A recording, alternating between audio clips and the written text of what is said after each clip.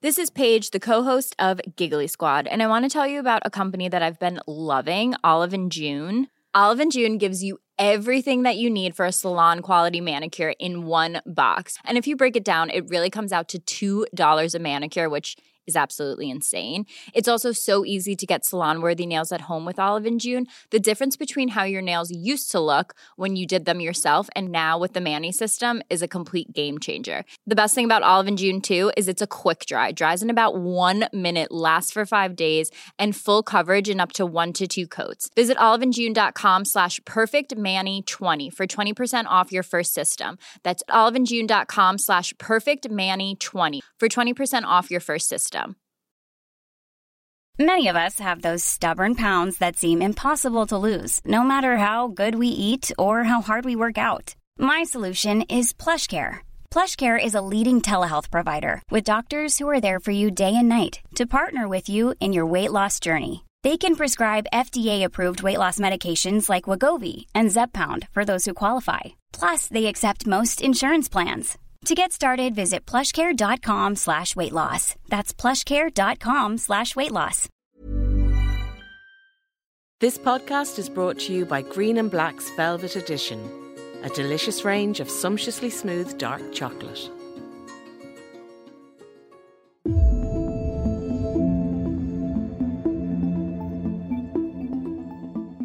You're listening to the Irish Times Women's Podcast. I'm Roisin Ingle. In today's episode, Sophie White is a journalist, author and podcaster with the brilliant Mother of Pod and The Creep Dive. She also has a weekly column in the Sunday Independent's Life magazine. And now she's just published her debut novel, Filter This, in which she peels back the social media mask that many people wear to disguise what's really going on in their lives.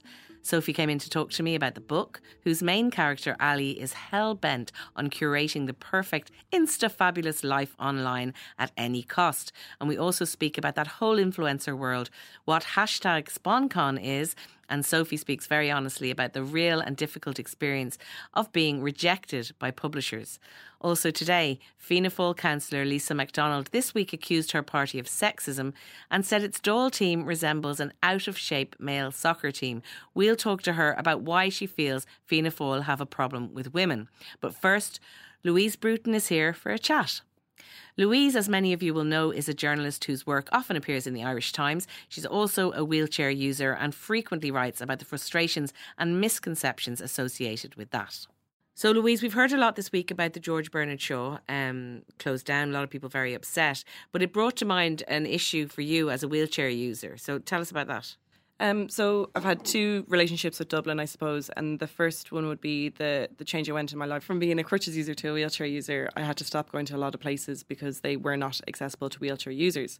And there was a regular excuse that I'd hear a lot of the time from many establishments was that they were protected buildings and they'd done all they could do in terms of applying to insert either a lift or wheelchair bathrooms or putting in ramp to entrances. So that was an excuse that I've always had. I've known, okay, protected buildings, they can have relaxed regulations if the architectural integrity of the building can be protected. So that means that kind of certain access requirements are skipped over. Infuriating as that is, I can kind of understand you have to protect history, you have to protect culture. But now, as we're walking around the building site that is Dublin, I'm wondering where the protection of the culture is, and when places can be ripped down and bulldozed and replaced with office blocks and hotels and student accommodation that very few students can actually afford. I'm just wondering what's being protected in Dublin? What exactly is being preserved? And that excuse that we couldn't get disabled bathrooms because that would sort of somehow damage the integrity of the building, but you can just bulldoze them, which is a bigger thing than just adding a disabled toilet. Yeah, it's just like they're going to just start again. They're going to go from zero and rebuild. And as if all the years before of disabled people trying to have an equal social life to non-disabled people just didn't matter. And even more infuriating is the things that are going in place are buildings that aren't really kind of part of the day-to-day life. There's going to be all these new office blocks. I'm kind of wondering how many disabled people they're going to actually employ within their workforce. And then how many of us are actually going to go and socialise in hotels. I don't really understand that. And if these hotels will obviously comply fully with building regulations, so that means that they'll be fully accessible. But where will the disabled tourists go when they're in Ireland? They can't just hang around their hotel. That's not what you do when you go on holidays. And they're being excluded from any kind of interesting, more offbeat kind of venues because they don't have any facilities. Yeah, exactly. Well, those venues either don't exist anymore or they don't have the proper facilities. So it's a very kind of tricky situation where you're just kind of maybe pushing, because people come to Ireland for heritage. They come to Ireland for culture. And they're the two kind of main areas that seem to be kind of targeted in this sort of rebuild. So are you just going to send people into a building that could be in San Francisco or could be Berlin? It's just this carbon copy of gentrified cities. And it's really disappointing because Dublin is a lively place, but we're just running out of places to actually live. Where do you hang out now? And where can you go? At home. No, Go on. No, I have... There are quite a lot of good people in Dublin, and I can only speak to Dublin because that's where I live. Yeah. Who are taking access into kind of a serious consideration. And you can say, like, my friends who kind of run nightclubs, they are now making that a kind of priority to pick venues that do have access facilities.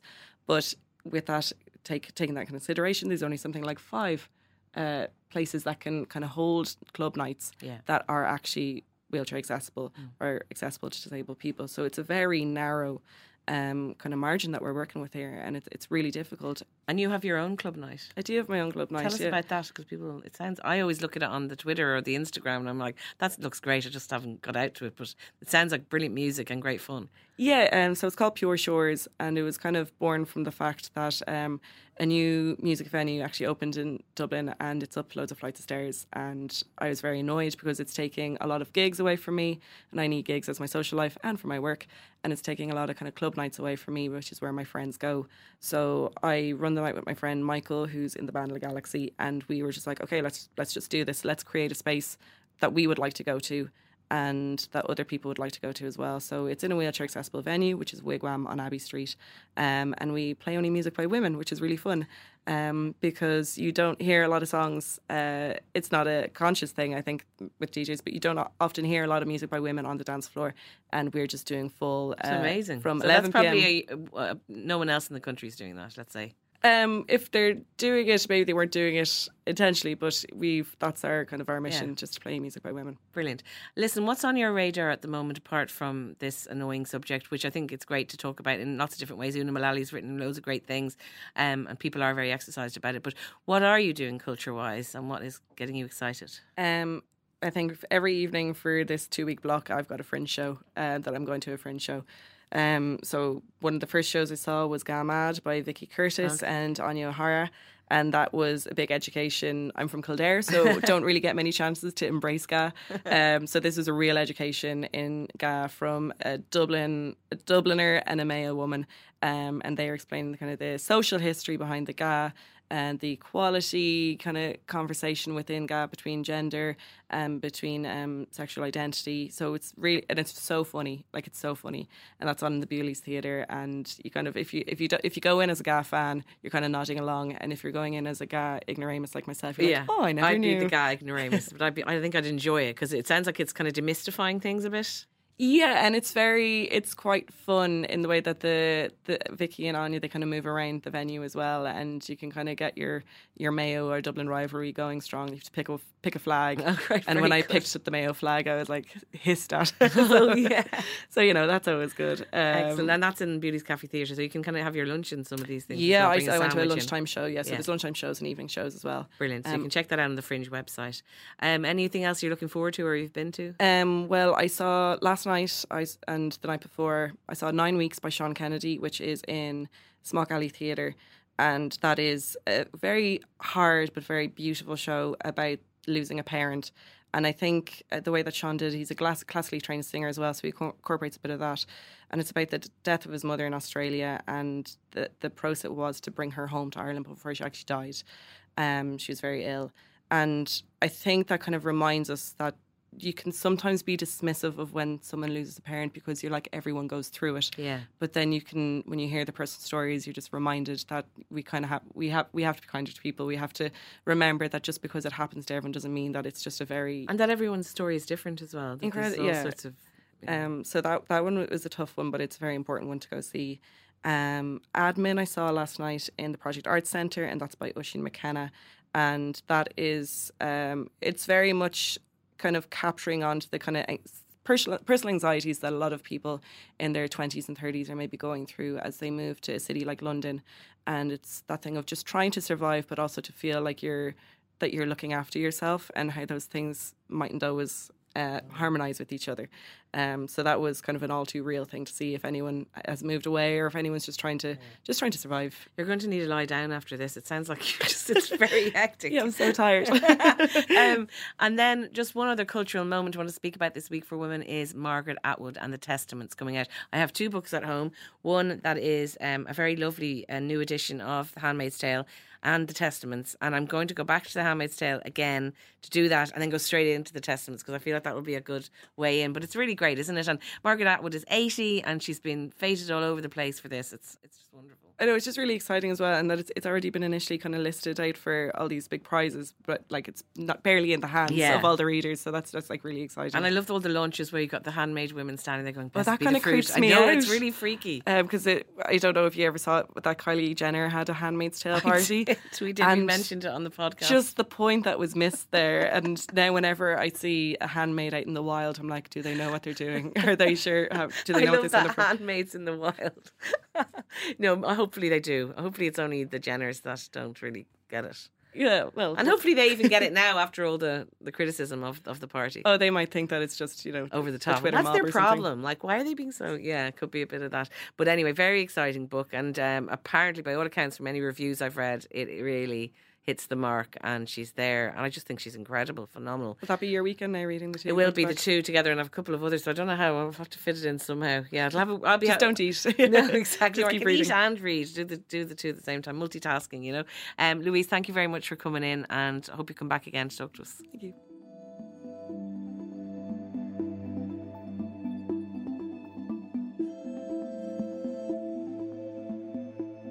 In her debut novel, Filter This, Sophie White sets the action in the online world of social media and Instagram.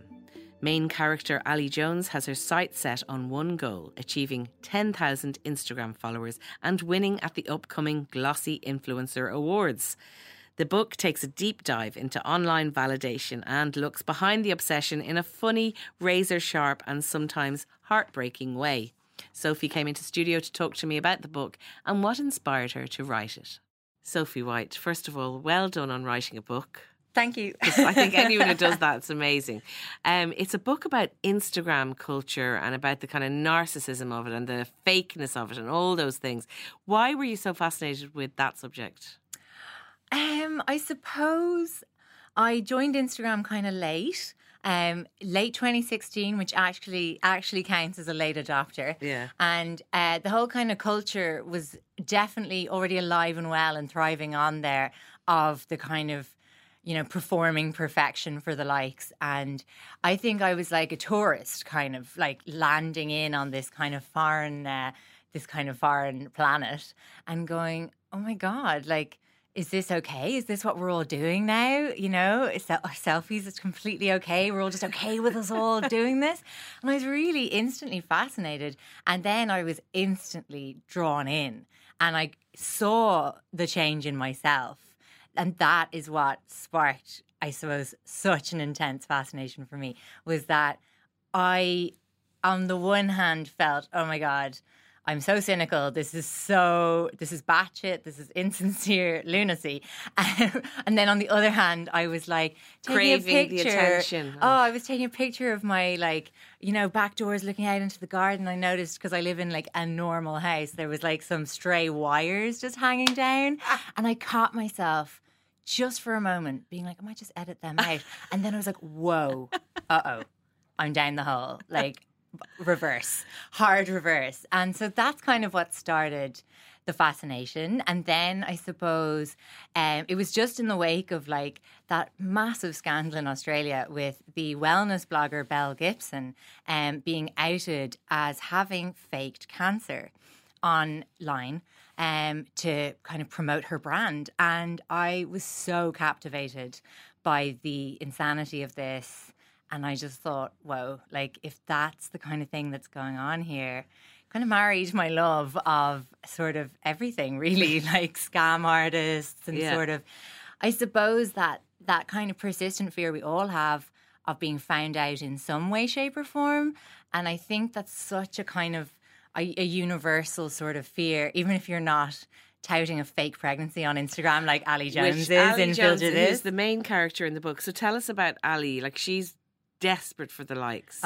She's not happy with her job. She's not happy in lots of aspects of her life. She's a bit of a mess. I quite like her messiness because being someone who's quite messy myself. That's it. But she does something like that. You think, oh my God, way out there where she pretends to be. It kind of happens by accident, in fairness to her. But she's pretending to have this pregnancy online to gather more attention, and it does give her more attention. Absolutely. Like, as you said, it's kind of like inadvertent initially. She's kind of outed as being pregnant publicly when she's not. And when it almost immediately starts paying off in #SponCon, sweet SponCon deals. We should say what SponCon is, because there are some people out there who are not in this Instagram culture. So this is sponsored content. Sponsored content. So brands kind of will pay you to endorse their brand on your platform on Instagram. The more followers you have, yes, the more lucrative the deals can be. And I suppose I had kind of identified when I first joined Instagram, I was particularly interested in the kind of mummy influencer sort of sphere because I was a new mum myself. And I was like, this is like madness. Like these women, none of them are crying in despair with a colicky newborn like latched onto them like a limpet. What is this? Here's a woman, she's got a 6-week-old baby, she's wearing skinny jeans. Like, where are all the fluids? Like, you know, I just thought like this is the most bizarre mass kind of whitewashing and airbrushing of the motherhood experience. Propaganda, really, isn't it? I thought completely. I thought I've been completely sold a lie. Motherhood is nothing like it looks on Instagram. And I felt betrayed by the culture as a whole. So that's why I really wanted to bring that world into Filter This. And as you said, like Ali's in a kind of a dark place personally. Like her dad is really sick. She's in her early 20s. The career is kind of, like flailing. What we were all doing in our early 20s. She's drinking too much and she's kind of hiding from the kind of hard stuff, which I think we all kind of know. And so she kind of stumbles into the lie and then it just kind of gets a life of its own. The other character who's very interesting is this woman, Shelley, who is really performing brilliantly on Instagram, and her whole life is that, to the extent where she's neglecting her husband, neglecting her daughter. She's just all about the likes, and that's her whole world. Yeah. And obviously, as you'd expect, things start to unravel for her too. Yeah, completely. Like Shelley Devine is Ireland's premier influencer in the world of Filter This. She's a completely fictitious character. Oh yes, of course, come Sophie. At me. Yes. Everyone's got theories. And like basically her brand, Shelley, it's a lifestyle brand. It's become a machine. She barely has any control or say over it practically anymore. She's got a kind of a like maniacal sort of, assistant who's practically her boss, kind of like steering the ship. I love that assistant. She's great. Amy, love Amy. And obviously cracks are appearing. And I suppose the thing I was really interested in is that influencers, they're relatively new phenomenon. They are working out in a kind of a Wild West sort of industry where, the ASAI are trying to kind of, they're kind of scrambling to keep up with how do we sort of create standards for people to adhere to when they're advertising on Instagram. It's all very interesting. I love when Morning Ireland ever reports on anything influencer related because I'm just like, I feel like we're in Black Mirror. But I think the kind of knee-jerk kind of, I think, lazy sort of take on influencers is that they're shallow. And I think that we're all kind of guilty of like kind of reducing them, even as a kind of, an avid follower like myself. Like I kind of think of them as two-dimensional people, just kind of like performing the sideshow of perfection. But is that, Sophie, because that's what they... I mean, isn't it not inevitable that you feel like that about them? Because that's what they're giving off. That's all they're wanting you to see. They don't want you to see the human, the messiness, the wires hanging down on the door and the fluids that you said. So that's what they want. So shouldn't feel bad about not thinking of them as humans? Well, I suppose, yes, they're heavily editing their lives. But I just think that it's kind of lazy and reductive to kind of say they are just like a blanket kind of race of superficial kind of people, which I think sometimes is the kind of representation, particularly in the media and things. And I was so interested in, what does it do to you to kind of perform your life? Because that's what the kind of influencer thing is. You're the product, and it's kind of... it just must be this incredible pressure, I think. So Shelley's life begins to unravel. Had you seen that? Because it's interesting. You don't hear that many stories. We have the Caroline Calloway thing that's going on at the moment, which is absolutely amazing. If anyone doesn't know, there was this brilliant article written in the New York Magazine by, I think, Natalie Beach is her name, who was this friend of this mega influencer, Caroline Calloway. And she has basically exposed Caroline Calloway for being this person who's not living the life that she has been putting out there, exactly as you say. So it's really interesting that Filter This is coming at a sort of time. Because before that, I don't think we'd seen the other side of what it does to people. Like, were you making it up, or had you some experience of people's lives kind of unravelling because of this? Well, I wrote the guts of it in 2018, and there was a lot going on, at least in my particular corner of the internet where all my obsessions live. And I would say I would be obsessing about Caroline Calloway probably before this happened. Okay. Because I'd never heard of her, you see. I'm just not in that Instagram thing as much. I know, and it's really funny because she's got about 800,000 followers, close to 1 million people, tracking her for years. Yeah. And then I suppose that's kind of the nature of sort of like modern fame, is that you can be so intensely famous among 1 million people and then nobody else knows who you are. But it's like yesterday at 9/11, the 3 top trending things in Ireland were about this K-pop star, Jamoon or some, I don't even remember his name, but he's mega famous and I didn't know who the hell he was. I had to Google him. It is really interesting. Yeah, it is. It's mad. It's kind of micro audiences now rather than a kind of a big, massive mainstream kind of one. But yeah, I mean, I suppose I'd followed like Bloggers Unveiled here in Ireland was a big account that started early in 2018, and it sort of like dealt in sort of the petty crimes and misdemeanors of Irish influencers. So were these people, because I'm not I'm a Twitter person and that's kind of where I've stuck. Yeah. Were these people going around trying to find things out that these influencers had done that were shady or dodgy and then expose them? Is that what they were doing? Exactly that, pretty much. Yeah. I mean, it was a strange... And was it one person or was it a group of people? I mean, I think that's all still kind of unknown. It was an anonymous account. Now there's a fair few of them. And I suppose it's just this kind of mad sort of, social monitoring practically that was kind of going on. And what I was amazed by was how fast this account grew. It was an anonymous private account, so you had to request to join. And I think it grew to about 80,000 followers in a matter of weeks. And I just remember watching it and being like, our appetite for these people it's ravenous. We are like, rabid dogs, And I think it really all feeds back into that kind of Irish sort of curtain twitching, sort of watching the neighbours. I think we are a really unique community for something like that to kind of catch on.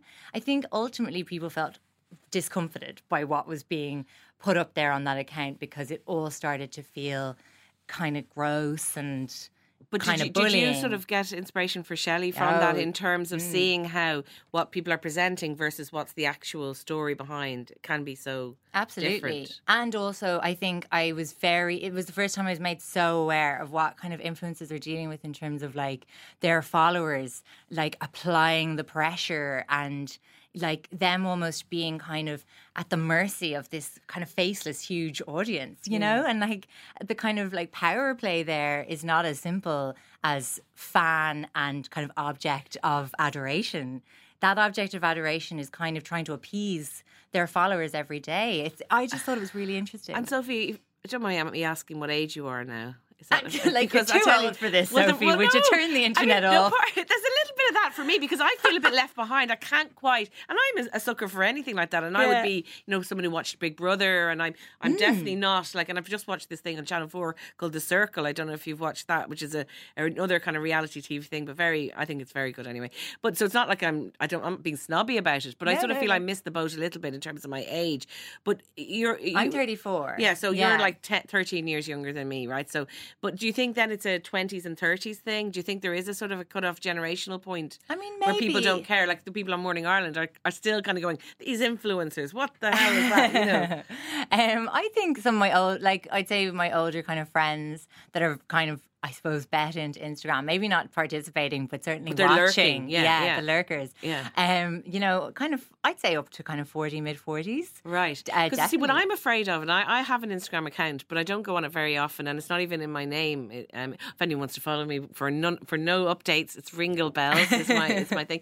I'm sort of afraid of what, if I did get into it, how much time it might take up, how I would get like what you were describing at the beginning about obsessed and I got likes for this. So, and then I look at other people's things and I start to feel quite depressed about my own house, my own life, my own, parenting or whatever else. So I sort of stay away from it for that reason. Did you have any sense of that or not? Or? Oh, no, yes. I think it is a kind of a dangerous kind of validation machine, and it's kind of like, I think it's highly addictive. I think even some of the kind of app makers have, admitted that they, very consciously tried to do that.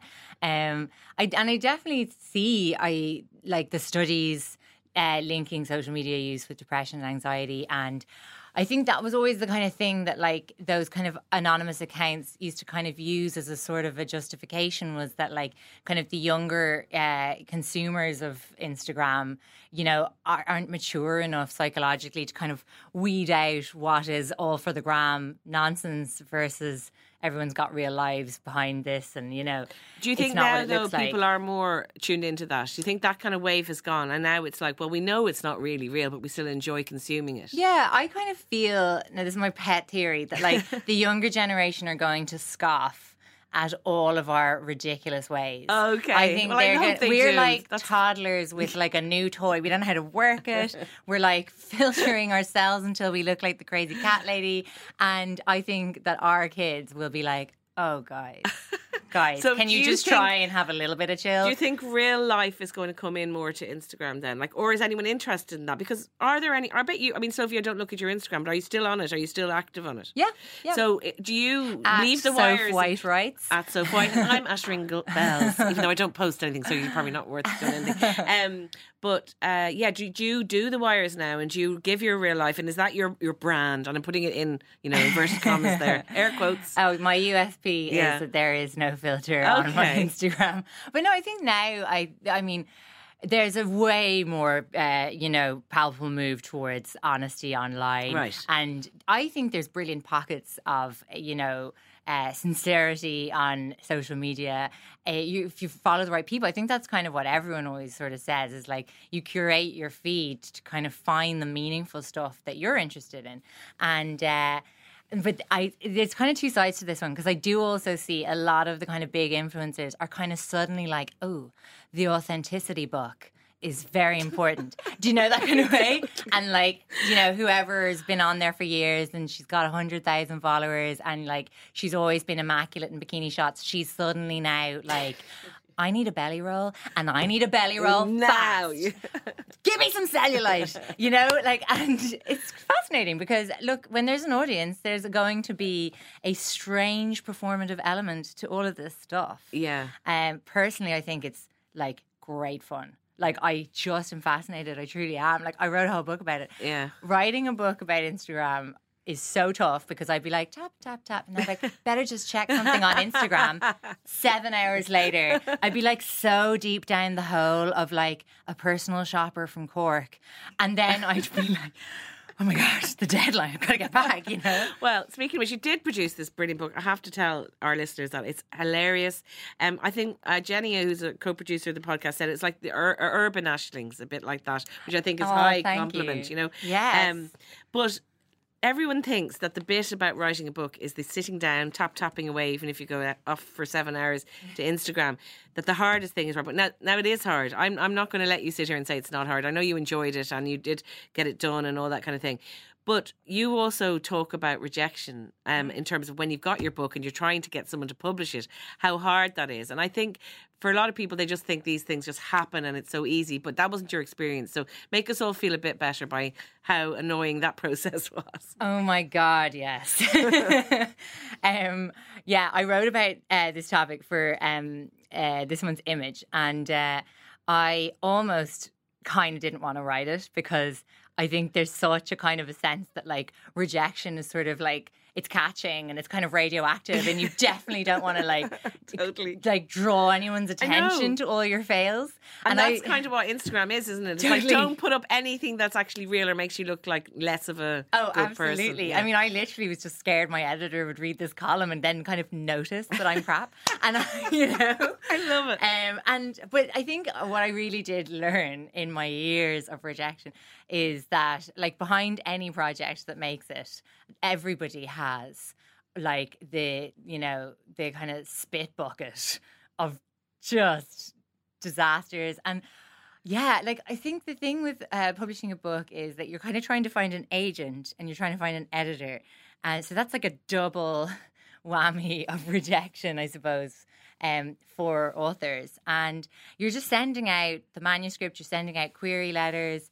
I read a brilliant article on actually Tramp Press's website that was about getting rejected 100 times. Like to actually see rejection as a target, like something to make up the numbers, like to know you're doing the work of it. You have to just keep on keeping on with it.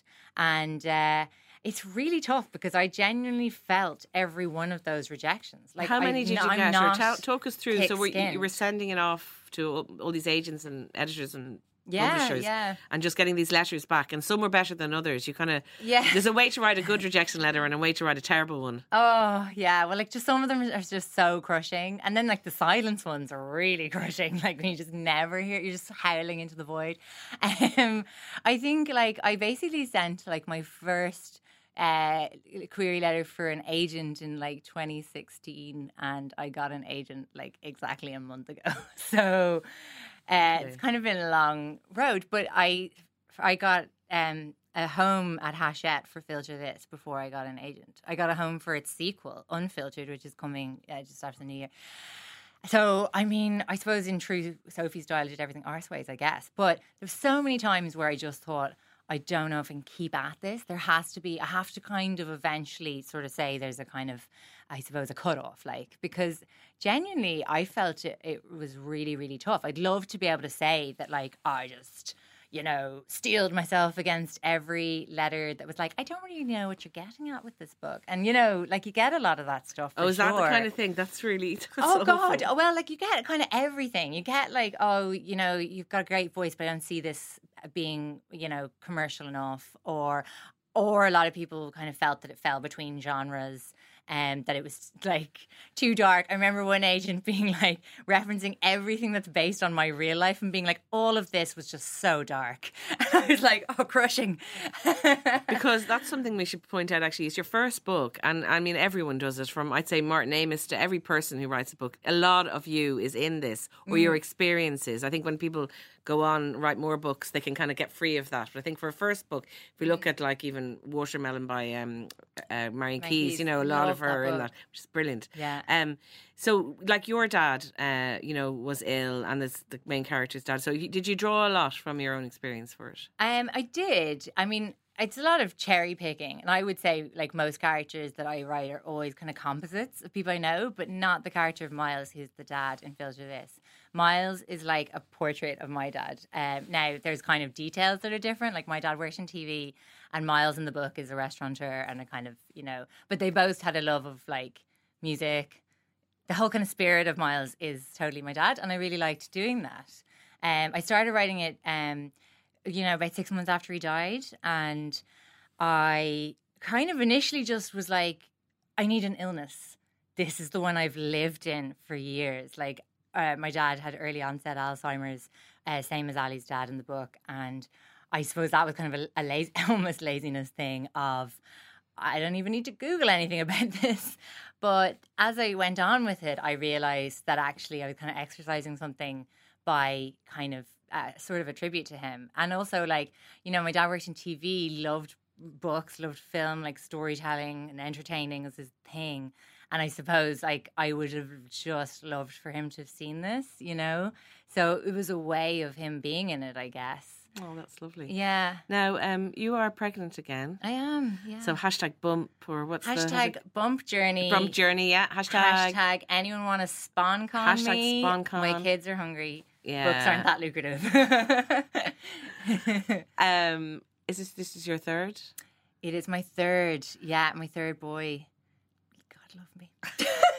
So will you be, you know, hashtag bump journey on Instagram, or is that completely off brand for you? I don't know. I haven't really done any of it. I wasn't really on Instagram the last time I was pregnant, and so I never had to do one of those like bump announcements that you see on Instagram. Is it bump announcements? Yeah, it's a thing. Okay. And I was genuinely like, do I need to do this? I mean, I kind of tend to just like do more of my kind of everyday. So when I went back to Hollis Street for my first appointment, I kind of took a picture of the sign and wrote back at my bullshit, and people were like, "Oh, you're pregnant again." But I co-host a podcast on parenting called Mother Pod. So we'd outed me on that, and on the other podcast I do, the Creep Dive. So different pockets of people had known about it before any of my real friends or family did. Oh, that's hilarious. Yes. So you're still living a bit of the Insta kind of life where, you know, absolutely. Yeah. I just get a kick out of it. I don't do a huge amount. I'm way more of a consumer. Like, I follow a lot of, I mean, I don't even follow the big names. I follow, like, as I said, like Personal Shopper in Cork. I'm just like, she's redoing the kitchen extension, and I am so emotionally invested in this thing, you know? Like, I think that's what so many of us actually are on there for. And I mean, as well, I should mention these Insta stories, which I just feel so, I still can't get my head around it, really. You just need to break the seal. Yeah. Ringle Bells needs some Insta stories. Will you help me? I will help you. I will help you. It's really fun. Okay, brilliant. Well, that's good. We'll do that, and then I'll let listeners know how I get on with it. But listen, just to say, Filter This by Sophie White. It's an absolutely brilliant read. I read it on my holidays, and I couldn't stop turning the pages and wanted to get to the end. And now that there's a sequel, it's fantastic. Is it out in January, did you say? No, I think it's a bit soon, isn't it? Scheduled for March. Okay, but I know it's available to pre-order. Okay. So it's unfiltered, and it is picking up where Filter This leaves off. Brilliant. And is this the start of your novelist journey, hashtag novelist journey? But are you going to be, like, do you think this kind of world is what you're going to stick with? Or if you found your kind of, you know, novel writing chops now, do you feel like you're on your way and you can explore other worlds as well? Or oh God, I don't know now. Like, I mean, as in, I know that this is what I want to do for Evs. Like, this is what I've always kind of been working towards. Absolutely. And it's a huge dream. Like, it actually really is. I think that's because you've been a journalist and you've done all sorts of different writing, but there's always that thing. And I'd written my first book, and after my first book, Recipes for a Nervous Breakdown, still available. So many people were like, "Oh, you must write a novel," and I remember being like, as if it's the easiest thing in the world, like, you know. But it was in my head, and I do love it. Like, as in, I kind of, when I'm writing, I know this is what I'm supposed to be doing. But I mean, there's a lot more rejection coming my way. As well, and like, I definitely know and feel that, but I suppose you're just not doing anything if you're not getting rejected, like, do you know? So I would love to be doing it forever, but I have to say so, because we had you on the podcast about recipes for nervous breakdown, which I absolutely love, and I loved how honest and kind of open you are, and you know, it's a surprising sort of take on things. And I think Filter This is also that it has that kind of undercurrent of darkness and unexpectedness, and it's funny too, which I think is a real achievement, because people think being funny is kind of easy, and it's not easy. It's a particular it's hard to skill. Write it. Yeah, it's a particular skill to make people laugh out loud, and this book does that. So that's amazing. Yeah, it's really good. Because people are often like, I mean, you know, did you know it was funny? And I was like, No, absolutely not. Like, no one finds themselves sexy. You don't find yourself funny. Do you know what I mean? I think some people on Instagram find themselves sexy. Well, they are sexy. No, that's true. They're hashtag sexy. I don't know what that sexy times hashtag is, but I'm sure. But I really am sounding like around 70,000. Okay, it's time to wrap it up. Look, Jenny's got her hands over her face. Sophie White, thank you very much. And I'll see you on the gram. Thank you so much. The Irish Times Women's Podcast is brought to you by Green and Black's Velvet Edition. Sumptuously smooth, dark chocolate.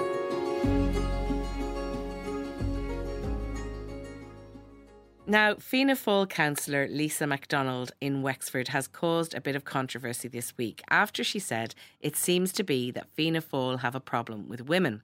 She was speaking after the party added 2 male candidates to her Wexford election ticket, making her the only woman on a 4-person ticket. Malcolm Byrne and Michael Sheehan will run alongside Miss MacDonald and sitting Fianna Fáil TD James Brown. I spoke to Councillor MacDonald about why she thinks this is a move by the party to get her off the ticket and why, in her view, Fianna Fáil has a problem with women. Now, Lisa, you have said things in recent days like it seems to be that Fianna Fáil have a problem with women. They genuinely have. You've accused the party of sexism. You've said they're like an out-of-shape football team. So can you just let us know why you think it is that Fianna Fáil has a problem with women? I think it probably goes back to the foundation of the state, perhaps. You know, we've been very slowly building up the female representation in Dáil Éireann. Very, very slowly. I mean, it's 100 years, over 100 years since Countess Markievicz became the first woman to be elected to either Parliament in Ireland or in Great Britain. And how far have we actually come in that time, you know? I think we now have just about 30 women TDs, 5 or 6 of whom are with in Fianna Fáil. I think that they were very spooked when the gender balance legislation came through. I was in the Senate at the time with Ivana Bacik, and we together put together the report which recommended that we have party candidature balance. So in other words, that when the candidates are selected, that 1/3 of the candidates had to be from either male or female. Fianna Fáil went around the country after that, putting women on tickets that didn't have a realistic opportunity of getting elected. Right. That sickened me at the time. So you're saying that was a deliberate strategy. Let's put women on, we know have no hope, and then they won't get through. Absolutely, yeah. So they didn't take this seriously, is what you're saying? They didn't take it seriously, no. Now, there were some that, I mean, were there on merit, absolutely. I mean, the likes of Lisa Chambers, Fiona Loughlin.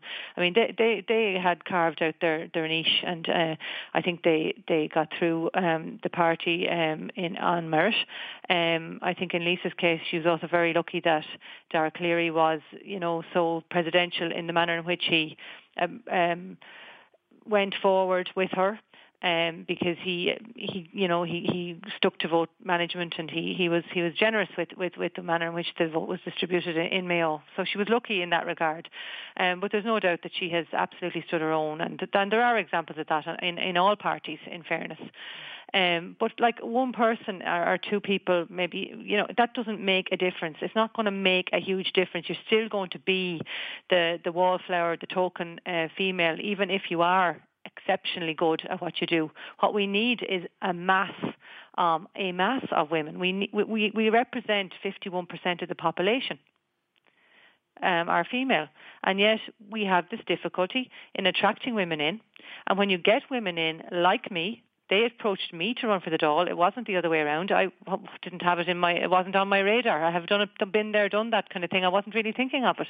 But Fianna Fáil headquarters came to me and asked me to put my name forward for the general election. And I presume it was because they felt they had a difficulty with women. They needed more articulate women. They needed to brush off this image. But they got spooked. Okay, but tell me about this getting spooked business. What do you mean exactly by that? That they felt like these men were needed to be given a platform, and that they'd been excluded, and that wasn't right, and that's what you're saying? No, I'm not saying that at all. I don't know anything about that. No, what I'm saying is that I was selected at the convention. I then had to go carve out a new seat for myself in a new constituency. The boundary in Wexford district for the local elections is 500 yards from my house, right? Yeah. So I unfortunately got caught on a divide where, and the only vote I can look at is the 2004 vote when I ran in the last local elections, and 75% of my vote on that occasion was in the other district, in the Wexford Town district, but I was stuck having to run in a rural constituency where there were two very strong, long-standing councillors. And it wasn't ever going to be an easy election. But I also was a Dáil candidate, so I had to try and build alliances, keep people on side, etc. None of that was looked at. So it was simply that they just decided she doesn't have time for this. She's a mammy, she makes lunches in the morning for her children. Imagine that. Oh, yeah. I go home and I took my children into bed. Yeah. What about the men who were fathers? Did they not make lunches and took the children into bed? Well, none of them. Actually, funnily enough, I'm the only parent of the four of us now on the ticket. I'm the only parent. Right. Right? So that's not necessarily gender specific, but certainly I'm the only family person and I'm the only business person.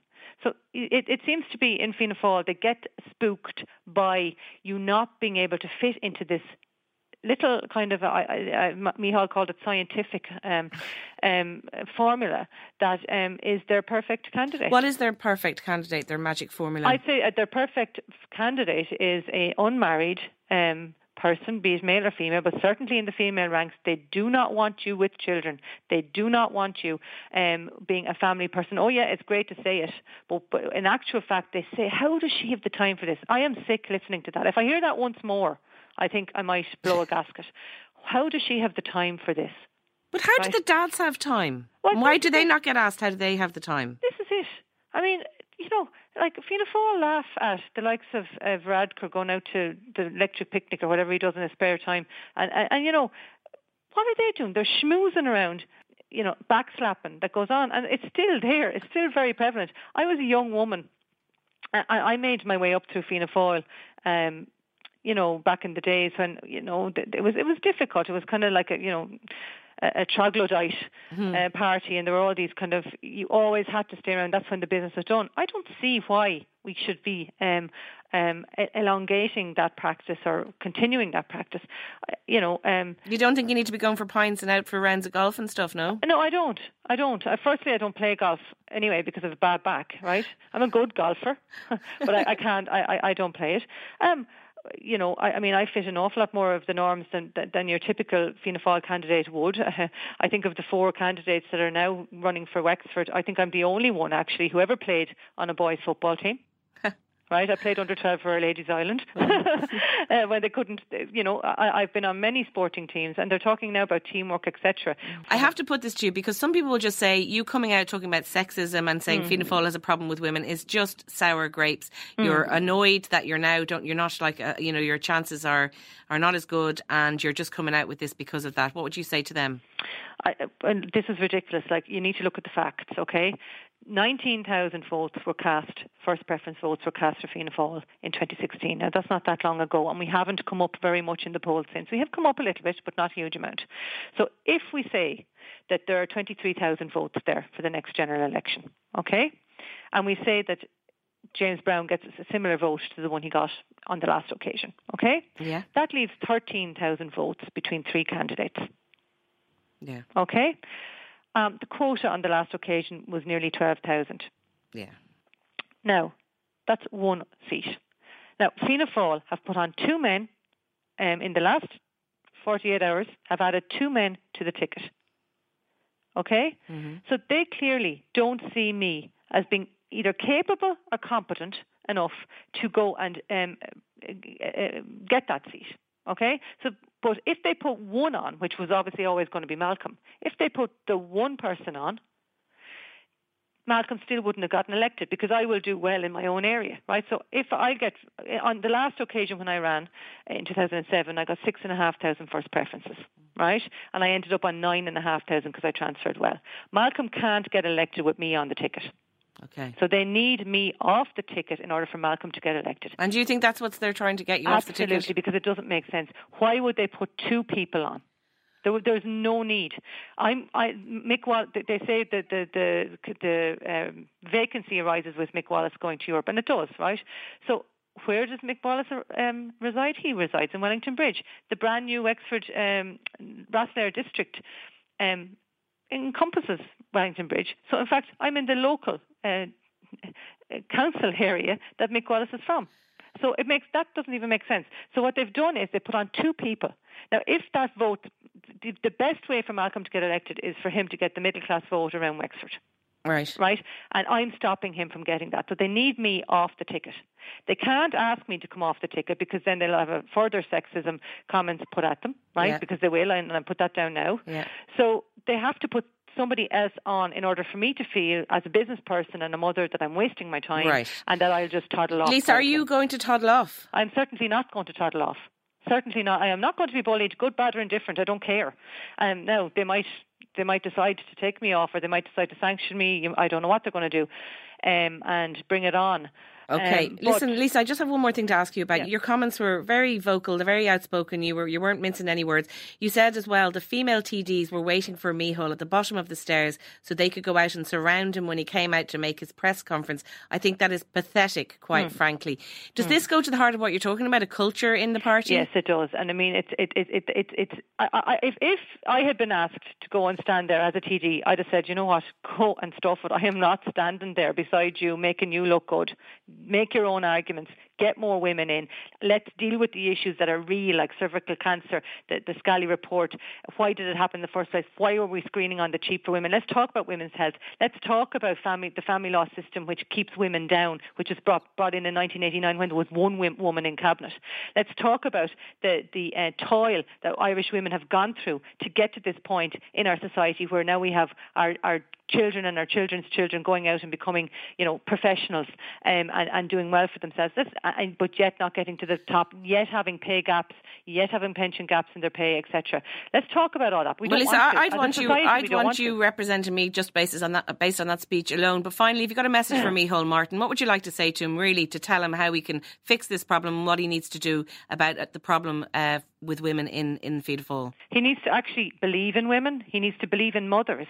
He needs to believe in the businesswomen. He needs to actually look into his heart, because I know he's a decent person, but he's afraid and he's spooked. And they're looking at numbers. But what they need to look at in Fianna Fáil, more than numbers, is the actual people they have in there, in the party, that could drive this country on in the right way. And I believe I'm one of those, and I believe there are plenty of women out there that are like that, but they're just not been given the chance because this male manifestation that's been there since the beginning of Fianna Fáil is still very, very prevalent in it. So, Lisa, you also said something that if it was said by a man about a group of women, we on the Women's Podcast would be getting very upset. You said they were like an out-of-shape football team. So can you sort of clarify those remarks?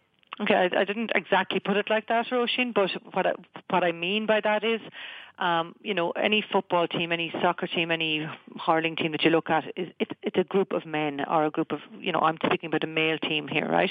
So it's the imagery I'm speaking about, all male. You might have one or two women at the edge, maybe the bottle carrier or the physio or the first aid person, but in a picture of a team, a soccer team, for example, it's male-dominated imagery, okay? And that's what I'm referring to. The out-of-shape aspect was, I suppose, for the Fianna Fáil front bench or the Fianna Fáil parliamentary party to look like a soccer team, they'd actually have to go and get in shape. That's all I meant by that. Okay. And can I just say, since I made that comment, I've been inundated by female membership of Fianna Fáil nationwide who have dinged with that comment, who have said, yes, you know what, we're sick of the male-focused and male-dominated party that we're part of. So you've struck a chord here. And I have struck a chord. I didn't mean to. It was a throwaway comment. But did I mean it? Yeah, I did. I didn't mean that they're out of shape or anything like that. I mean, there's some of them that are very fit and very attractive-looking men. But at the same time, if you were to put them on a soccer pitch or a hurling pitch, they'd actually have to go and get in shape. Okay, thanks very much, Lisa. Not at all. So after we spoke to Lisa MacDonald, we reached out to Fianna Fáil for a response to her comments, and a spokeswoman came back to us, and this is what she said. The completion of any general election ticket is often contentious and can regularly cause concern on the part of incumbent candidates. However, Fianna Fáil's National Constituencies Committee is charged with ensuring that the party fields the strongest possible candidate ticket in every single constituency. Since the candidate selection convention held in Wexford over a year ago, the committee has kept the Wexford ticket under review. This is what happens in every constituency and has been the practice for many decades. This week, after very careful review and consideration, the committee added 2 candidates to the Wexford ticket. The committee is very strongly of the view that the completed ticket offers the electorate of Wexford across its 4 districts a very strong and representative ticket which has the potential to maximise the party's vote in the constituency and build on our existing presence of 1 TD. We value Lisa as a councillor and general election candidate. However, no incumbent candidate in any constituency can expect to have a veto over the composition of the final candidate ticket.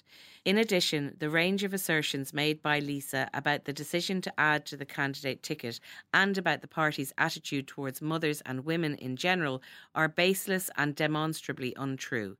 It is also deeply unfair and hurtful to both current and former female Fianna Fáil representatives and members who have played a central role in our work and in the governance of this country at every level, from our foundation to the current day. Our work to attract more women into politics is ongoing and continues to make progress. We understand that criticism of Fianna Fáil is one of the most reliable routes to media profile in this country, but we also believe that media has a responsibility to challenge assertions that are clearly and demonstrably untrue. That's the statement from the Fianna Fáil spokeswoman on the comments by Lisa MacDonald. And that's it for today. Thanks to our guests, Louise Bruton, Lisa MacDonald and Sophie White. Remember, you can subscribe to us wherever you get your podcasts. We're on Spotify, Acast and all good podcast apps. If you want to get in touch, we're on Twitter and Facebook at IT Women's Podcast, or email us on thewomenspodcast@irishtimes.com. The Women's Podcast is produced by Roisin Ingle and by Jennifer Ryan, with JJ Vernon on sound. Until next time, thanks for listening.